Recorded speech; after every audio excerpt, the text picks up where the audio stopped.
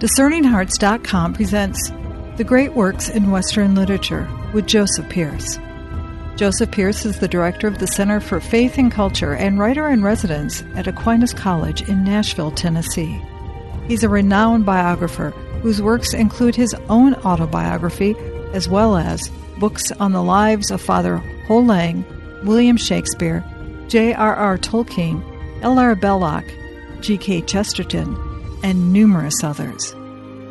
He's the recipient of an honorary doctorate of higher education from Thomas More College for the Liberal Arts and has also received the Pollock Award for Christian Biography. He is the co-editor of the St. Austin Review and has hosted 2 series on Shakespeare for EWTN, as well as hosting several EWTN productions on J.R.R. Tolkien. The Great Works in Western Literature with Joseph Pearce. I'm your host, Chris McGregor.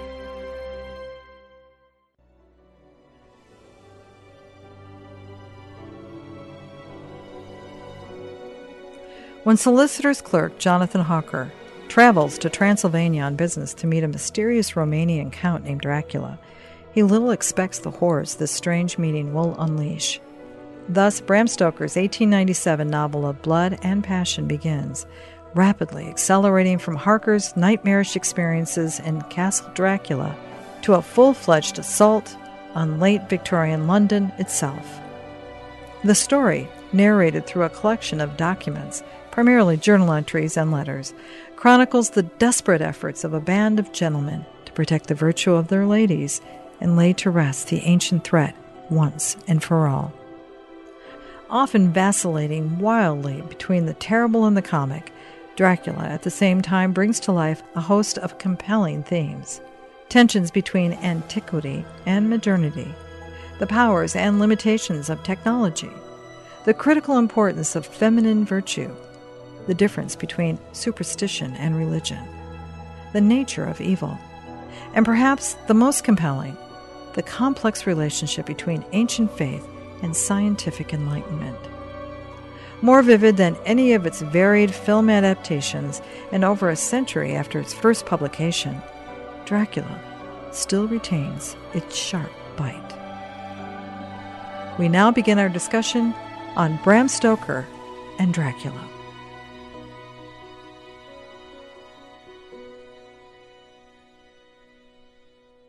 Joseph, thank you so much for joining me. Oh, my pleasure as always, Chris. We'll be talking about Bram Stoker's Dracula. Most people, I think today, Joseph, think they know the Dracula story, but unless they've read this particular work by Bram Stoker, I mean the actual book, not a movie entitled Bram Stoker's Dracula, but the actual book, they really don't know the story, do they? No, there's a similarity in many ways between Dracula and Frankenstein.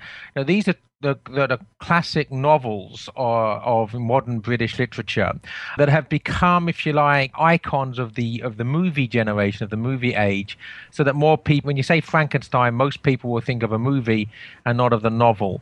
And similarly with Dracula, when you say Dracula, most people will think of movies, now some of these horrible TV vampire things, rather than the novel. That's because the novels have themselves become somewhat iconic.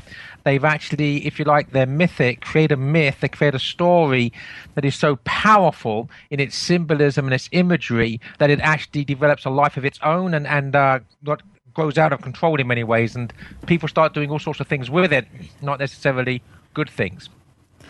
That's a real key. I'm glad you brought up Mary Shelley's Frankenstein. It's an interesting comparison. Frankenstein was a story that was written essentially over a weekend by a 19-year-old. Dracula is written by a man who spent years in research on this. It turned out to be, like Frankenstein, one of the great, can call them bestsellers in the 19th century. Yeah, but again, I think that what's happened is that Mary Shelley is a very gifted teenager, and Bram Stoker, who was more of someone working in theatre than in fiction. These writers have basically managed to tap into something which is very mythologically powerful. What captured the imagination of their readers was the power of the story and the symbolism and the evil present in both of them, and the religious and philosophical ramifications of that. And that, I think, captured the imagination of the readers, because, neither Mary Shelley or Bram Stoker, taken together with the wisdom of hindsight, can be considered great novelists. I mean, Mary Shelley really produced nothing of real note following this wonderful, prodigious early novel as a teenager.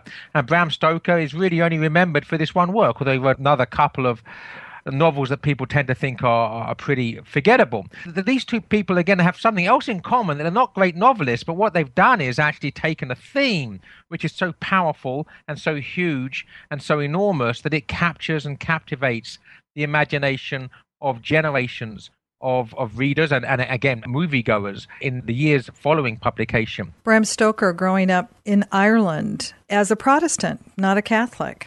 Yeah, I mean, one of the very interesting things about Dracula is the fact the real power of the novel is in the power of the church. It's not until Professor Van Helsing arrives on the scene, who's a Catholic and who is not a scientific materialist and therefore a skeptic about this demonic presence that Dracula is and represents. It's not until he arrives that we start to actually be able to combat the evil with any authority and with any success. And of course, he combated the evil not merely in conventional medical or scientific terms, but in terms of the power of the supernatural. In other words, that the crucifix is a weapon that you can use against Dracula, and later, and somewhat bizarrely, the Blessed Sacrament itself is used as a powerful weapon against Dracula. So we see basically, and somewhat ironically, bearing in mind that Bram Stoker was Protestant, that it's only through the power of the church that the power of evil is defeated and overcome in Dracula. I love your selection of editors, as you said, and those who would give commentary to this particular edition, because truly it's important, I think, for those who are going to read this, to read the Catholic perspective through the Catholic lens, to understand exactly what the difference is in superstition and religion and religious and symbolic figures as he brings out in this book. Absolutely. I mean, one of the things that happens in Dracula is that most of the characters, with the exception of Van Helsing, begin as radically skeptical about Catholicism and radical skeptical about the existence of the supernatural. Throughout the unfolding and unraveling of the plot of the novel itself, one by one they become convinced, but essentially, of the supernatural basis for reality and the supernatural basis for evil and the supernatural basis for good, and ultimately that authority resides in the Catholic Church. Now, this might be very odd and surprising, again, bearing in mind that Stoker's not a Catholic, but we should bear in mind where Bram Stoker's coming from and the sort of culture and milieu he's working in. His wife, Florence Balcom, was actually, funnily enough and coincidentally enough, was Oscar Wilde's first love, and Oscar Wilde wrote some wonderful poetry to Florence Balcom. But Florence Balcom ultimately rejects Wilde in favor of Bram Stoker and marries him. But, within a few years of the publication of Dracula, Florence Balcom's actually received into the Catholic Church. So basically, while Bram Stoker is writing this novel, his wife is en route to conversion. So that we have this powerful presence. Although he's not a Catholic himself, there's certainly this Catholic presence in his life, which, if you like, spills over as an influence in the work. It's so fascinating when you read the book. I reread it again. I have to admit, the first time I read it, I was in high school. I didn't appreciate it, didn't understand it, and I buzzed through it very quickly, Joseph. Going back now as an adult and reading it, I'm almost kind of angry with what modern culture has done with the story, because Bram Stoker's Dracula, there's nothing attractive about this evil. There is nothing, I hate to use the term sexed up about this particular figure to make it erotically attractive. And yet the way the story would be told subsequently throughout the 20th century, he becomes this Byronic figure who is to be pitied instead of something that should be resisted. Yeah, I mean, this is the consequence, of course, of the radical change in the culture in the century since Dracula was published, that basically the culture has become radically relativist, which means that there can be no acceptance of the objective nature of sin, or the objective nature of evil, or the objective nature of virtue, or the supernatural underpinning of our understanding of right and wrong and good and evil. Therefore, everything has to be ambivalent, ambiguous, it has to not be cut and dried, and certainly if anybody is evil, the relativist, and certainly the anti-Christian relativist, will demand that they become a figure of sympathy. So consequently, yes, what's happened is the radical inversion of the meaning of Dracula and the radical perversion of it. And let's get one thing clear here, that Dracula himself and the whole tradition of vampires is itself an inversion and perversion of the precious blood of Jesus Christ, because Christ gives his blood that we may live. Dracula takes the blood of his victims that he may live and they may die. So one, if you like, injects the blood of life into humanity, the other sucks the blood of life out of humanity. So when we now have a situation where the bloodsucker becomes the hero, where of course in Bram Stoker's work he's very much the villain, when the bloodsucker becomes the hero, we have an inversion and perversion, which is, quite frankly, and let's be honest about this, diabolical. Yeah, even the fact that as it would evolve the vampire genre into that whole Twilight series and the subsequent movies and even the spin-offs and different types of movies that would follow, that a woman would embrace and we would root for her to give up life in heaven. The opportunity that there's even an acknowledgement that there's salvation in something better, so that she can run around on a decaying world with her guy for the rest of eternity. I mean, right. And we cheer that in our kids, and even as adults we go and we embrace that and think that's beautiful. Right. I mean, we've seen the perversion of literature. I mean, you and I a little while back discussed my book Shakespeare on Love, seeing the Catholic presence in Romeo and Juliet, where Romeo says that heaven is here where Juliet lives. And the point is that if we idolize ourselves narcissistically and idolize those who can bring us pleasure narcissistically, then we will actually desire to live a decadent, decaying, ultimately unsatisfying and unfulfilling and ultimately miserable existence on earth, rather than to give ourselves self-sacrificially in love to God and neighbor, that we may merit heaven by the will and mercy of God. So consequently, what we're seeing in this adulteration and perversion of the Dracula myth and the Dracula novel is this radical rejection of virtue and of God, and quite frankly, pride run rampant. What is pride? Pride is basically making ourselves God and making ourselves the center of the cosmos. Well, the Twilight series and these other perversions of the vampire genre are, quite frankly, pride ran rampant, which really means that Dracula, instead of being a demon to be defeated and resisted, becomes a god to be worshipped. And that's basically what's happening.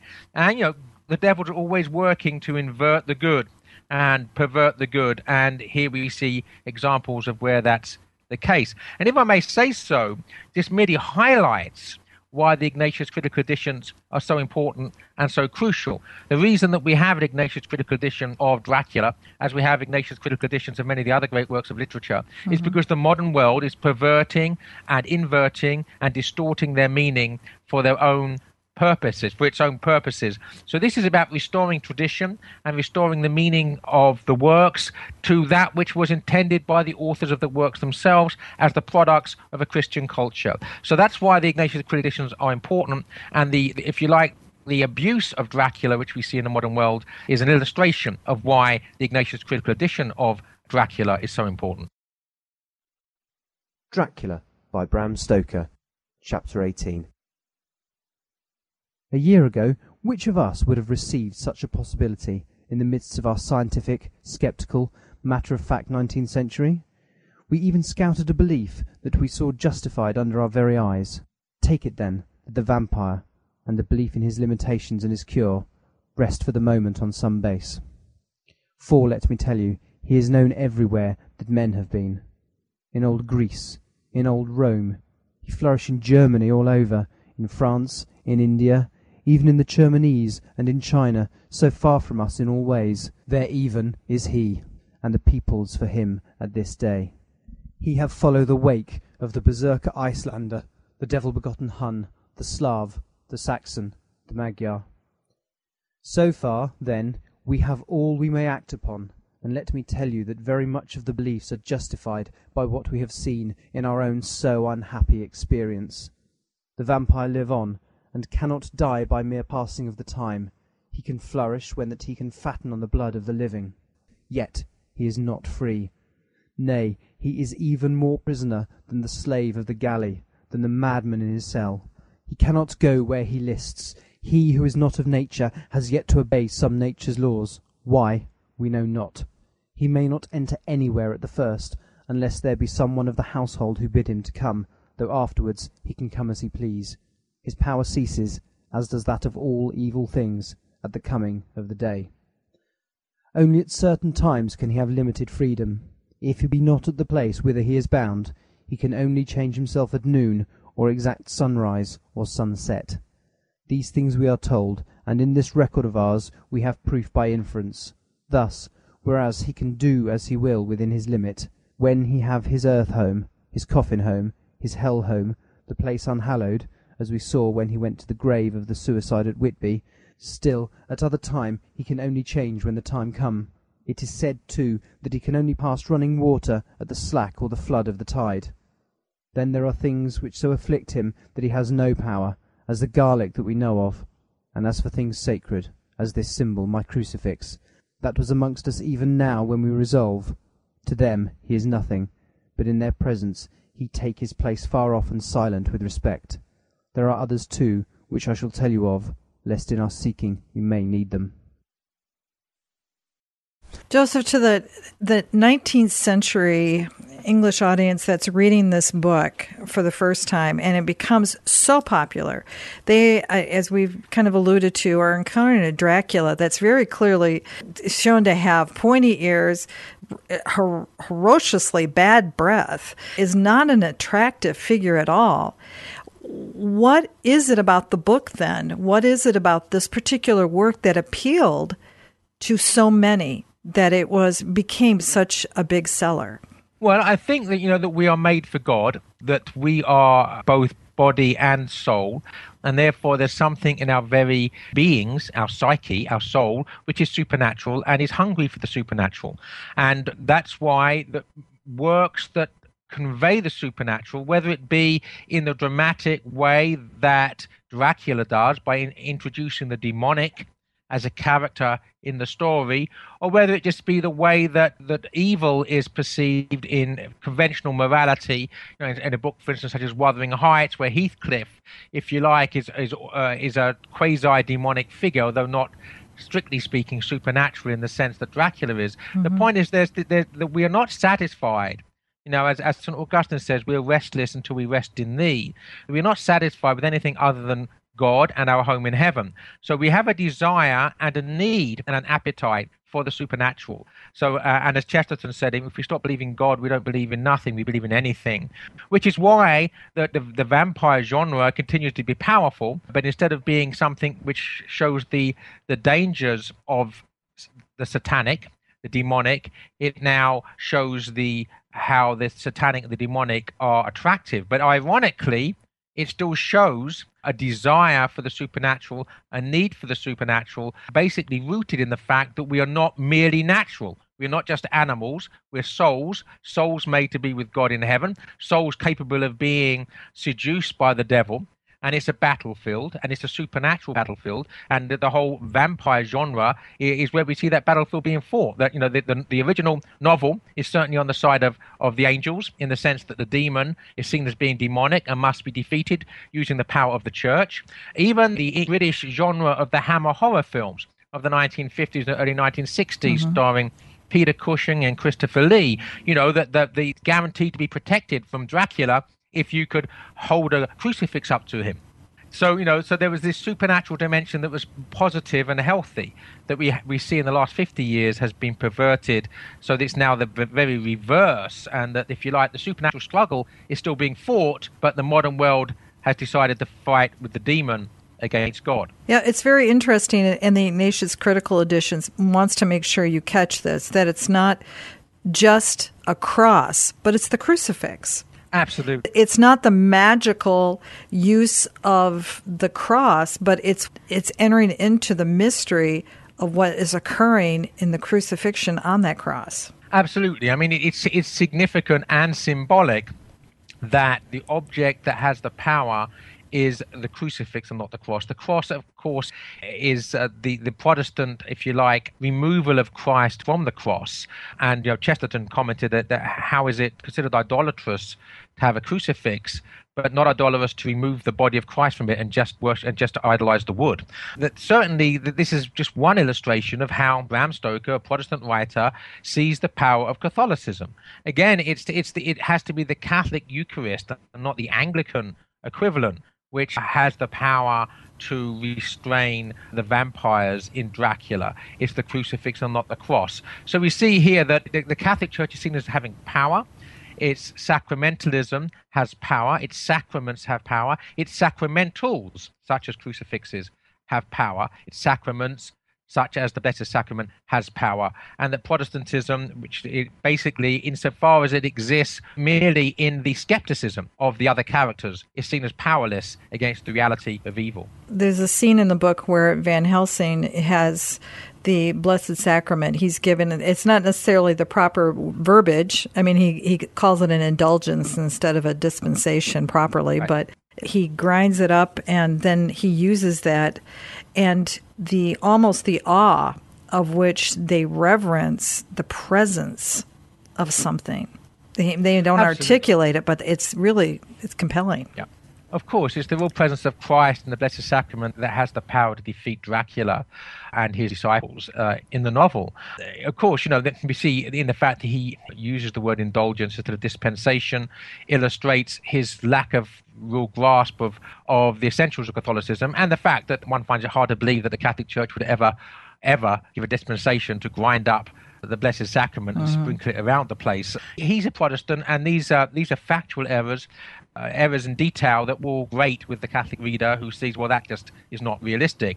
But the point is that it's only the Catholic sacrament and the Catholic sacramentals that have the power, not the Protestant ones. It is, again, fascinating that this book would come forward and be such a big seller at the same time when a pope in Rome, approximately the same time that Pope Leo XIII is there, acknowledging that there is an assault of evil on the planet and that it will occur in ways we don't even appreciate. Yeah, I mean, basically, amongst other things, Leo XIII is a favorite pope of mine and of my wife's, and one of the reasons that our son Leo is called Leo is because of Leo XIII. I admire him for many things, but of course he's also the author of the famous St. Michael prayer that we say at the end of Mass. St. Michael the Archangel, defend us in battle, protect us against the wickedness and snares of the devil. So yes, that Leo XIII had absolutely no illusions about the power of the devil. And what would be interesting, and I haven't actually studied this, is the extent to which perhaps Bram Stoker was aware of what Pope Leo was saying about the satanic and about the necessity of fighting evil through the power of the church and the saints and the archangels. How much of that would have been known to Bram Stoker? That would be an interesting study in itself, and perhaps somebody some stage should take up. Well, there's a lot to glean here. And again, I'm just so thankful for the work of yourself and also the others on the Ignatius Critical Editions for bringing these works forward, especially at a time when the message that they had to convey at that time has been flipped. And our culture could truly benefit by going back to the original sources of many of these, can we call them genres, the vampire genre, and to really take a look at what were they trying to tell us and what has happened in reflection to us since that time. Absolutely. I mean, the original inspiration and instigation of the Ignatius Critical Editions was when I was teaching a course on Romanticism to my students, and I set them two texts. One was Frankenstein and the other was Wuthering Heights. That the text that I ordered was so full of this modern inversion of the meaning of the work, whether it be so-called queer theory or feminism or just anti-Christianity, that I decided that I didn't want to actually patronize these anti-Christian works that were completely and utterly inverting the true meaning of the original work of literature, and nor did I want to put them in the hands of my students, which was why we launched the Ignatius Critical Editions in the first place. And Dracula is a perfect example of why tradition-oriented critical edition is necessary, because the modern understanding of Dracula and the vampire genre has been perverted so awfully that we really do need to have a critical edition of the text that we can trust. And the Ignatius Critical Edition, edited by a good Catholic who knows the work very well, with critical essays by good Catholics and Protestants who understand the true meaning of the work, that's absolutely necessary in an age which is deliberately perverting and inverting and distorting and turning evil into good and good into evil and trying to get us to support the demon instead of trying to destroy him. And there's also, again, I think we've talked about this in the past, the value of the lesson that is contained in the story. And what we live in generations now that have been affected by the Disney effect on our fairy tales. When you can take a tale of the Little Mermaid and allow this girl to give up her greatest gift for an unrequited love and somehow turn this into a happy ending so that generations hear these great tales that have now, they have their effect and also their consequences, don't they? Absolutely. I mean, there's so much damage done by the destruction of Christian culture, by the deliberate misreading of it. I mean, you can take the power away from Catholic culture in a number of ways. One is to ignore it and just treat the past with contempt. And that, of course, is done very much these days. The other is to take the past and pervert it. And that's exactly what we see happening. I mean, one of the reasons I've written so much on Shakespeare recently is that my absolutely disgust at Shakespeare abuse, the way that producers and directors and professors of literature have taken Shakespeare and vandalized him in the interests of their own anti-Shakespearean agendas. And what's true of Shakespeare, and that's why, of course, so many of the Ignatius Critical Editions have been Shakespeare plays, about 6 of them now, I think. But what's true of Shakespeare is true of these other great monuments of Catholic civilization that these great works of literature represent. And that's why it's necessary for us to reclaim culture, to have tradition-oriented editions of these works that can be trusted by parents, by teachers, and by readers.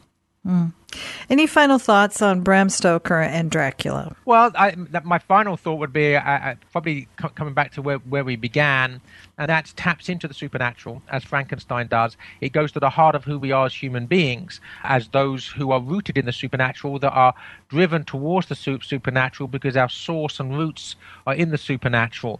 And although Bram Stoker is somewhat confused in his understanding of an orthodox way of seeing these things, he's basically on the side of the angels in the sense that he sees the Catholic Church as the only real power against the demonic. Joseph, thank you so much. Well, my pleasure as always, Chris. You've been listening to Great Works in Western Literature with Joseph Pearce. To hear and or to download this conversation along with hundreds of other spiritual formation programs, visit discerninghearts.com. This has been a production of Discerning Hearts. I'm your host, Chris McGregor. We hope that if this has been helpful for you, that you will first pray for our mission, and if you feel us worthy, consider a charitable donation which is fully tax deductible to help support our efforts. But most of all, we hope that you will tell a friend about discerninghearts.com and join us next time for The Great Works in Western Literature with Joseph Pearce.